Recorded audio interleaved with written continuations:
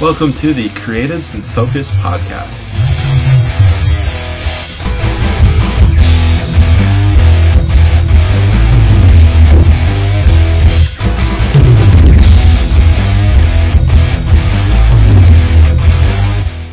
Hi, I'm James Reed, a fantasy author published under JMD Reed. The first volume of my epic series, Assassins of Illumination, is available for purchase. Check out Fractured Soul. Today, I'm joined by Amanda McCarter. She's the author of Frostbite and Fire, House of Bone and Smoke, Book 1.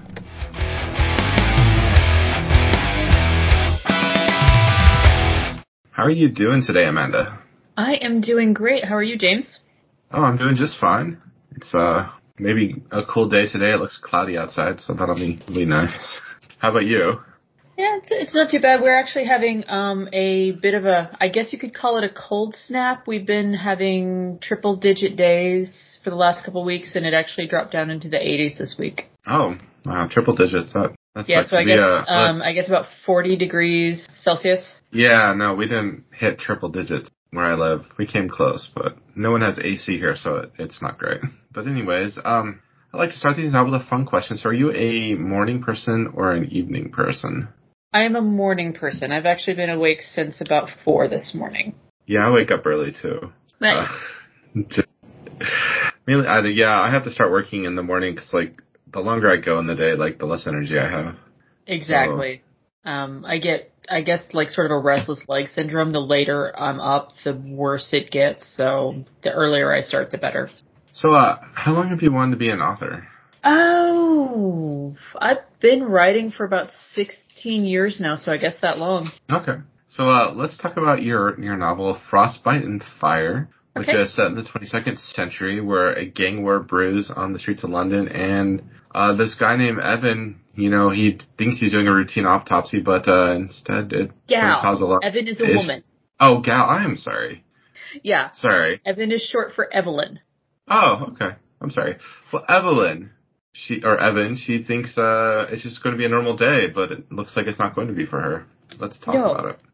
No, so she's doing this routine autopsy, which is very, very different in the 22nd century. They don't cut people open. They do a holographic scan of the body. But she discovers an anomaly and goes to get some more tools, and when she comes back, the body's gone. Oh, that's definitely different. Yeah. So just tell us a bit about Evan and what kind of makes this a great character, kind of maybe the setting, why London, lots of stuff. I have lots of questions. It's in London just because that's sort of where the story came to me, was a London setting, wanted sort of a dreary, cold London, like big city, something with a little bit more history than the US. And Evan she's incredibly intelligent. She is a medical doctor. She chose forensic science because patients started dying around her when she was in med school, so she switched focuses. She is also a trained hacker. Her original focus in med school was to treat so in this story they use chips that are embedded in the back of the brain instead of a computer. And so her focus was to treat patients who had been damaged due to a chip malfunction. Okay. And so she's very good at hacking, very good at reading chips, but had to change for kind of a weird reason. Okay. And then we have this gang war brewing, which seems like it shouldn't be connected to a woman doing autopsies. To, a coroner. Or, do they call them coroners in England? I just went with forensic pathologist. Well, okay, that's fair. I think coroner, it does come from England because it means like someone who is investigating for the crown. Yeah, okay, that makes sense. That's where it's kind of why it sounds like crown, coroner, yeah. Should probably have looked that up more. But, forensic pathologist is like the official term, so that's tough. But alright, that's pretty cool. So how does this gang war kind of fit in with her story? Or is that like a spoiler? Well, the body that she's doing the autopsy on that goes missing is the body of a prominent crime family there in London. Ah. And so it gets to this, okay, well, who took the body? Why is it missing? Was it another crime family? Are the cops doing something? Did someone else steal it? Is there a third party we don't know about? And it's sort of, because her investigation is similar to another crime, she gets tangled up with one of the inspectors working on a case, which brings her across a young woman who has evidence against one of these crime families. Okay, I gotcha. So we're looking at kind of like a sort of crime thriller, but set in 100 years in the future. Sort of so it's a cyberpunk crime thriller with some mystical aspects to it. And so, do you like, so Cyberpunk something you really like? Yeah, I've always been a big fan of cyberpunk. I grew up with like Blade Runner, Ghost in the Shell, sort of like lots of science fiction and really so like anything that had like hacking and just weird technology was kind of my jam growing up. That's fair. Ghost in the Shell is the reason why I would never want to have a computer chip in my brain. Right? Terrifying. Definitely terrifying. Yeah, having my brain hacked does not sound like a good time. No, it does not. I feel like that's the way we're going. Yeah, maybe. They have they can do the interface without actually putting a chip in your head with like those neural nets they have.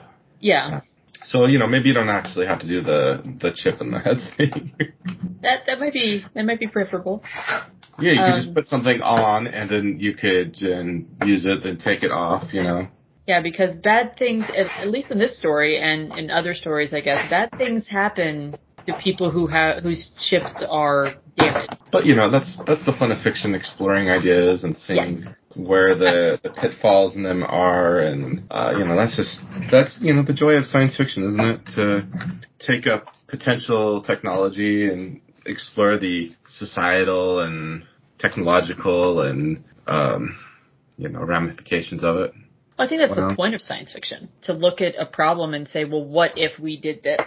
Yeah. I'm more on the fantasy end where it's more of philosophical debate played out with magic and gods and stuff, asking, big questions, but not, necessarily solutions for society, or just exploring how, everything works and stuff like that. The why of things, the metaphysics of things, the big questions. But yeah, that's cool that, this kind of sort of sci-fi stories where you explore different ideas, those can be really fun. And it sounds like you put some thought into this. I mean, it would make sense that you need doctors who knew how to work with code and stuff. They have to deal with software and chips and stuff. Yeah, sort of playing on, because right now a lot of jobs, even though, 10, 20 years ago didn't require any programming, and now there's more and more jobs every day that require some amount of programming, some amount of computer knowledge, and more so than they have in the past. It's not enough just to be able to use a keyboard and mouse. It's like, well, do you know SQL? Do you know JavaScript? Can you work on a web page? Yeah, that makes sense. I don't know what SQL is at all, so I'm going to be in trouble. It's a database language. Fair enough. Well, that's why I just write books. I would very much to just write books, but got to get there first. Yep, true. So, alright, so you got this, so is this going to be like a standalone series, or do you have more ideas planned for it? It is the first book of 9. Well, 9. 9, you really have this thought out, don't you? Not as much as I would like to, but yeah, there's going to be a lot going on. I will tell you, I can tell you why I wrote this book. Sure, if you want to share that. Sure. So a few years ago, right when Game of Thrones was coming to an end and HBO was starting to announce the spin-off series, there was this commercial or a trailer for what looked to be Game of Thrones set in a modern day London environment with Parliament and modern technology and modern problems and all that. And it turned out to be a gag by a Dutch satirist. And I remember being so mad because I wanted to watch that show. And I was like, well, fine, I'll write my own. And so I started writing the first book in the Houses of Bone and Smoke, which is there are 9 houses. Each book is going to, kind of touch on each house and how they deal with day-to-day problems and the issues that they are most concerned with and the people that are members of these houses. Okay. Sounds like a really great idea. So are these like crime family houses or different? They are sort of a global protectorate. They're an ancient secret society that works around a principle of different aspects. So like in this first book, it focuses on the Court of Blood, which is they are interested in life, in protecting life, in keeping people safe, in doing what they can to help people. Okay. Well, alright, so that seems like an interesting concept. Like, the Illuminati, but not evil, I guess. Or that depends on the house. Or the Bilderberg Group, or what else, tripartite? No, something else. I'm not up on my conspiracy theories anymore. Yeah, it depends on the house. Some houses are a little bit more altruistic than others. There's another order that's comprised completely of assassins. There's another order that's thieves and pickpockets and spies. Okay, yeah. That's definitely very different groups. Yeah. All right, and then you're just going to do a book with each one of them. So it's like, is Evan going to come back as a character? Or is she? Yeah. So they're not going to be standalones. It's going to be a continuation of the same story, but it's going to introduce more of the houses, more characters, more aspects of this society, of these, because they're all working towards a common threat, which we start to learn about in book 1 and we'll learn more about in book 2. Wow, that does sound like a really great premise for a series. And so you got book 1 out. Is there any more to the series published, or? Not yet. I'm writing book 2 right now. I'm almost finished with the first draft. And I've got part of book 3 written. I actually got a scene for book 3 while I was writing book 2 and had to go take a break, and I ended up with 40,000 words in book 3. Okay. That's a way to write. I've never really written I haven't either, but this series is allowing me to do a lot of jumping around. Gotcha. All right. Well, so you have this series, and do you have any other books published? Yes, I have another series called Stitch Witches, and it is an urban fantasy series about witches who do magic with knitting, crochet, crafting type stuff. I see. And I noticed on your bio that you're into knitting, so yes. It's good to be able to take your hobby and turn it into a fantasy series. Yeah, it was a lot of fun, and it really let me kind of dig into the history of the craft and different types of knitting, different fiber arts from around the world, really kind of just get in there and learn and research. That sounds like an interesting, do different stitches cause different magical effects, or I'm a witch and I crochet, and you're a knitter and we're enemies now, and how does this work? So it's about the intent behind the craft. Okay. Certain patterns and certain fibers are going to be better suited towards different types of spells. Acrylic yarn is basically worthless. It's just plastic yarn. It has to be some sort of natural fiber that can be imbued with the wishes of either the spinner who spun it or the crafter who's making something with it. Okay.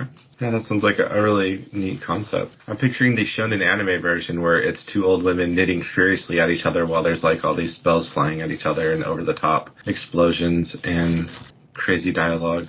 Well, the main character is a 19-year-old college student from Fayetteville, Arkansas. But yeah, so not quite an old lady's. Right, I know, but it's just my grandmother knitted, so I don't know. Oh yeah. It's really popular and with younger folks too, and that's kind of why. Yeah, I know. One of the reasons I glommed onto it is because it is such a popular hobby right now. Yeah, no, I know that. I saw a YouTuber once, and she was in her 30s, and she was really into knitting. So I do get that, but the joke, the funny part is just that they're two old grandmothers, so that's just. Oh yeah, absolutely. I can see where you're going with that. It's hilarious. Yeah, sorry, but it does sound like a really creative thing. I've never seen anyone use you have sort of runic magic where you could make them out of stitches, but the actual patterns of knitting, that's something definitely unique that I've never ran across anyways. So yeah. There's been a few over the years. I would like to think I was the first one to do it, but I can't prove that. Yeah, just, as long as you don't know about them, it's fine. But yeah, alright. So you got Stitch Witches. So is that a complete series? Almost. Book 5 is done. It needs to go through some final edits. I hope to have it out by the end of the year, but it'll be a 5-book series when it's all said and done. But the first 4 books are out. Awesome. Well, that sounds like a really fun and imaginative series, and hopefully the listeners will go check it out. And if you want to let them know where they can sort of connect with you on social media. I am on Instagram at Amanda McCarter Writes. I do have a TikTok. It's not very active. I will have a blog soon, and I will have a Facebook group soon. Okay. Well, it's been really great chatting with you, Amanda. Yeah, this has been fun. Thanks. Well, I hope you have a good day. Yeah, you too, man. Take it easy. This has been Creatives in Focus. You can follow my books on Amazon under JMD Read, or join my readers group, Fantastic Worlds of the Imagination, on Facebook to keep up with news and releases.